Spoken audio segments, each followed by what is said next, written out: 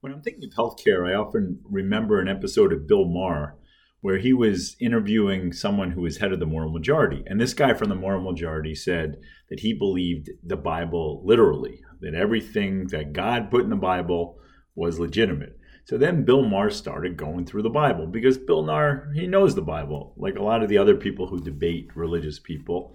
And he took item by item and saying, well, do you do this? Do you do that? And the moral majority person said, well, no, we don't have to do everything, even though we take it literally. We pick and choose, essentially, what we think is important. And that is pretty much the healthcare system today. As we said, the healthcare system is a religion. They will give you fear-mongering, tell you if you don't follow the scripture, you're going to die, offer you salvation, and then tell you that there are studies to prove what they said. But it's rare that they will ever show those studies, and they will always ignore studies that dispute the gospel. The studies they tend to use are either what are called observational studies, which are non-randomized. In other words, you can compare 85-year-olds to 20-year-olds and give them both vitamin pills and then follow them for a year. And since more 85-year-olds die, you could make conclusions based on that. Well, let's for instance say you gave the 85-year-olds the vitamins and the 20-year-olds not the vitamins, and since more 85-year-olds die, you could say, well, the vitamins clearly are dangerous. That's an observational study. They're awful. The only mask studies that have proven that mask works are observational studies like that, comparing 80-year-olds who don't wear masks to 20-year-olds who do, and say, wow, more 80-year-olds died, so masks work. But observational studies are the gold mine of the religious fundamentalists. That's what's used by most drug companies to prove their products work. It's rare that they will randomize a study, compare two groups and randomize them. But when they do that, they make sure to pick the groups very carefully, such as on the Eliquis talk we had last time. They are not going to pick anyone in the Eliquis group has a risk of bleeding or falling. They eliminate them. That's all studies done by the pharmaceutical company, and the religious doctors, like the cardiologists, will ignore those studies. That's why I've been hung up on by cardiologists when I try to bring up these other studies, or why I've been called a nut job and other things, because they know they got the patients by their neck. And, the patients just believe them. That cardiologists are brilliant in their religious proselytizing. They've truly captured the country. They alone cost our country more than our military budget. They alone are listened to. If they disappeared for a year, I guarantee you longevity would increase. It's funny, there was a study done by the New England Journal a while ago that looked at the 1 week a year that the cardiologists go to their convention, and there were fewer heart attack deaths during that week consistently. Cardiologists were furious about this, but look, if you look at everything they do, and we'll go through their gospel in detail, whether Eliquis clearly kills more people than if you're not on Eliquis. It also causes more strokes than if you're not on Eliquis. Stents, more people die who get stents than don't get stents. Statins, you can go aggressive treatment of high blood pressure. You go up and down their liturgy, and you can see each of the things they do to save your life are actually killing more people. And that's why my friend the cardiologist said that they are the greatest murderers in our county, facetiously. They don't do it intentionally, but a consequence of them getting you to buy into their gospel is to harm you. And that is something that they won't tell you, obviously, but that is what they do. They do not use science. They do not like to hear nuance. They don't want to hear anything that contradicts their gospel, because their gospel has netted them so much money. And has given them the undying faith of so many people who are otherwise rational. It's like when I read about the Progressive Era, and they said the religion of the Progressive Era was eugenics, because most people need some faith, and a lot of people are afraid of death, and the cardiologists give them what they need. Well, the thing we're going to talk about now is the gospel of cancer, and chapter 2 of the gospel of cancer is called prostate cancer. Now, oncologists or cancer doctors are not anything like cardiologists. I mean, they often deal with nuance. They deal with uncertainty. They give patients more choice. They understand that their treatments often are worse than just leaving things alone, but not always. One of my good friends who's an oncologist and very prominent academic oncologist, has told me that the oncology community is just as bad as the cardiology community, that they will pretend the treatments work because those treatments are very lucrative for them. Certain chemotherapies they use net them a lot of money, so they will cherry pick whatever studies the drug company gives them and ignore all the other studies and manipulate numbers. And so even if a drug will make you on average live 3 days longer, they will say it cuts down death by 40%. Use all those statistical things that they don't understand, but that the drug companies have fed them. I haven't seen that in my own personal dealings with oncologists. I've actually had a good relationship with them. But, not all cancers are controlled by oncologists. Skin cancer, which we'll talk about, is controlled by dermatologists, and that's been a fiasco beyond fiascos. Since we've been screening for skin cancer, more people have been dying. But the one we're going to talk about today, prostate cancer, is mostly controlled by urologists. And in fact, the diagnosis and treatment of prostate cancer is their big money-making stuff. That's where they make their fortune. Just like with dermatologists make it with skin cancer, urologists make it with prostate cancer. And prostate cancer is advertised up galore because it's so common. A third of men develop prostate cancer in their life. So if you look for it, there's a 1/3 chance you're going to find it. And so the question comes, A, is there any benefit to looking for it? That we're spending over $100 billion a year looking for and treating prostate cancer. Big universities have created prostate institutes, positron emissions to try to radiate these things. It's a big money maker for so many people. And at one point, because of the uncertainty of looking for and treating prostate cancer, the U.S. Preventive Task Force, which is usually conservative and bows to pharmaceutical and medical groups, gave prostate screening an F. F meaning it causes more harm than good.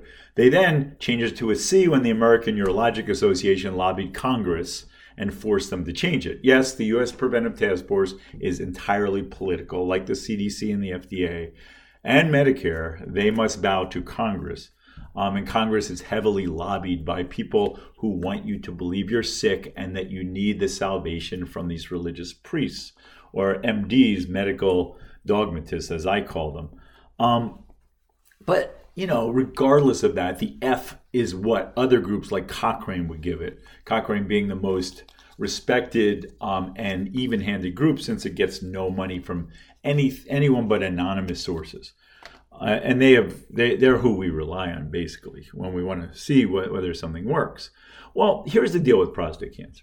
And it's somewhat it feeds into our religious need to find and fix things, so it's counterintuitive when you know the truth, a lot like the Eliquis, right? How could Eliquis cause more strokes than prevent when AFib causes clots in the heart? Well, we explain that. And people still don't believe it because it's counterintuitive.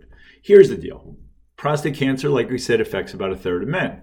There are 150 million men, so that's a lot of men that get affected by prostate cancer. About 1% of men die of prostate cancer who have it. So that's not a lot of people in terms of how it affects you individually, but in terms of all the men, since so many people get it, that's a lot of prostate cancer deaths. I think it's the second or third most common cause of cancer death in men. So the number is big that way. Your personal risk is low. The population risk is pretty big. So we screen for it with a test called a PSA. PSA is a crappy test. Even the guy who invented the PSA says it should not be used for screening because it's completely inaccurate. And we don't know if we're picking up prostate cancers. It'll kill you, right? 99% don't kill you. So if we find a prostate cancer and we give you radiation and chemotherapy and hormonal treatment and scare you to death and tell you we're gonna emasculate you and cause you incontinence and maybe give you other cancers from all this radiation and chemotherapy, 99% of people who get all that won't benefit, right? Because they're not going to die from the prostate cancer anyway. So now they're going to die from other shit and have a really crappy life because they subjected their bodies to this religious edict that these urologists have so cleverly weaved into our medical liturgy. People who who are told they have prostate cancer and get all this shit and live, feel like their lives were saved. They're cancer survivors. But had they just run around a tree or just kissed their window every morning, there's still a 99% chance they would have lived. Well, what does all this stuff do? All this crap that's fed? Well, basically nothing. There's the biggest study done on this. First was a 10-year study and has just been extended to 15 years. Shows that the death rate from prostate cancer does not improve with treatment. Let me say that again. After 10 years, 1% of people with prostate cancer died who were treated, and 1% of people with prostate cancer died who weren't treated. After 15 years, it went up to 3% who died, both treated and untreated. All this treatment doesn't stop you from dying of prostate cancer. It maims you. It might kill you from other things, but that's why the U.S. Preventive Task Force, before they were lobbied by the religious state, basically said it's an F because it causes more harm than good. If you are screened for prostate cancer and treated, you're more likely to be harmed than if you just never looked for it in the first place. So these kind of religious beliefs grow out of fear and also the desire of us to feel like we have control over our health. Doctors who feed the religious dogma instill that in us, that we have agency. So we do have agency. We could eat well and we could exercise and we could avoid situations that are dangerous. We do have agency. But agency from the doctors, in other words, if we take all their shit, we'll do better, is a tougher nut to crack. And as we go through this gospel of medicine, we'll see there's very little evidence that virtually any intervention, short of basic things like, don't drink water that someone just pooped in, and, if you have a bad infection, you take antibiotics. If you have a heart attack, you go to the hospital and they can put in a stent and fix you. That's the only time stents are useful. There are things you could do, that make you live longer through the medical system. But almost all of them are either basic common sense treatment of chronic illness, i.e. treat blood pressure and diabetes, treat congestive heart failure modestly, not aggressively, and eat well and exercise. And if you get sick, get help before it escalates. That's they say about 10% of our health outcomes are controlled by the medical system. And almost all of them are being sick, like your appendix ruptures. You got in a car accident. Almost all of them are related to that. And about 2% are related to management of chronic illness, diabetes, hypertension, that kind of stuff. Basic stuff. Not all the crazy stuff that they're feeding us. So, we want to feel like we have agency. So when a doctor says, a third of men get prostate cancer, we should check you for it. And then you do, and it's high, and you get a biopsy, and you have prostate cancer, Gleason score 7, which sounds scary. They score these things, and according to these studies that I just mentioned, that score means nothing in terms of who's going to die and who benefits from treatment. But they'll say this to make you really scared. Almost everyone I see gets one of the high scores. I think it's kind of ingrained in the testing. So then they get treatment, which maims them, weakens them, disrupts their life in a major way, might even kill them. And then if it doesn't kill them, they're cancer survivors. And then they keep going and getting checked by these urologists. Keep getting the PSA, maybe some biopsies, other tests, CAT scans, other things. Feeds the whole medical system. And you, as a patient, feel like you've been saved.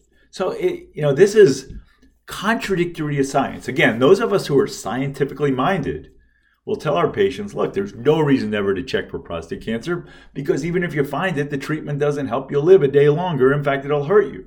But the religious community of doctors, the MDs, medical dogmatists, will tell you otherwise. They'll tell you you're a fool. They'll call me a nut job for quoting science and quoting studies, because obviously, why would you walk around with a cancer in your body? I mean, we have treatment. We have this new positron emission place at the university, and we'll give you the best chemotherapy or radiation or prostate removal devices robotically done, which sounds really fancy. We say, wow, I'm going to a robot. Robot's going to help me. But it doesn't work. So again, prostate cancer is a great and classic example of how the medical religious community has bamboozled people to do things totally against their interest at huge expense. And people buy into it because A, they have fear, and B, they seek salvation and agency through these religious moderators who they trust. They trust doctors. That's the biggest flaw of the whole system, is the trust in these people who are basically scam artists or stupid. One of the two. A doctor may not have read anything and just listened to what the drug companies say, or a doctor knows that they're not helping anyone by doing all this stuff, but they know it also is going to put money in their pocket, which is what I think most cardiologists are like.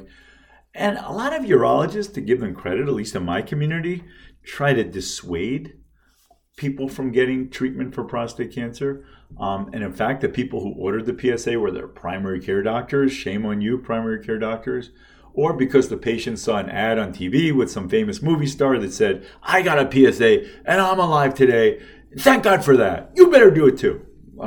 Correlation. You could say, I put on my shoe today and I'm alive today, so you should do that too. It's the same kind of thing, but you say, wow, that makes sense. My God, go to your doctor, ask for a PSA, and then you go down this religious train into the pits of hell. And you thank your doctors for doing it because you think your life is safe. That's the kicker. Your belief in this, your faith in this, is what drives these doctors to feed and prey on your fear and your faith. And that is the religion of medicine. So as we go through the gospel of cancer, we'll see some things that are more nuanced than prostate. Prostate is not nuanced to me. You should not get a PSA. You should not treat prostate cancer. The science is clear about that. If you have a prostate cancer that spreads, then there are things you could do to mitigate the spread. But treating it before that point has not helped anybody. So we will go through that and other cancers that are more nuanced, and some cancers where maybe it is useful to do things like screening. But it's even in those cases, the benefit is tiny, so you have to use your judgment. Always talking about nuance, which religious people hate. So next time, I'm actually, for the next thing, I was listening to one of the songs I wrote for my book, The Great Stupidity, and there's one called the Science-y song, and it talks about, it's kind of based on Fauci, and it talks about how science is a religion. So I'm just going to play that for the next one, and then we're going to jump, because I need to, into the gospel of infectious disease, and we got to talk about COVID, RSV, and the bullshit that has been spewing out for the last 4 years that's only gotten worse. And as we do more interventions for these viral infections that have been with us forever, more people are dying and getting sick. And somehow that reality has not stopped people from believing the gospel of infectious disease. So we're going to go right to chapter 1, which is COVID, next time. And we'll have many more chapters of infectious disease, because infectious disease doctors are often, frankly, very dangerous, and they preach the religious faith more than anyone, and they have killed so many people in the last 3 years, so many people, and God knows how many they maimed. That information will come out later as the effects of the isolation and the scare tactics and the vaccine and these drugs that they are peddling all become apparent, and we'll talk a lot about that. So don't get a PSA. Watch out for Eliquis, and then we'll talk about more things you should avoid.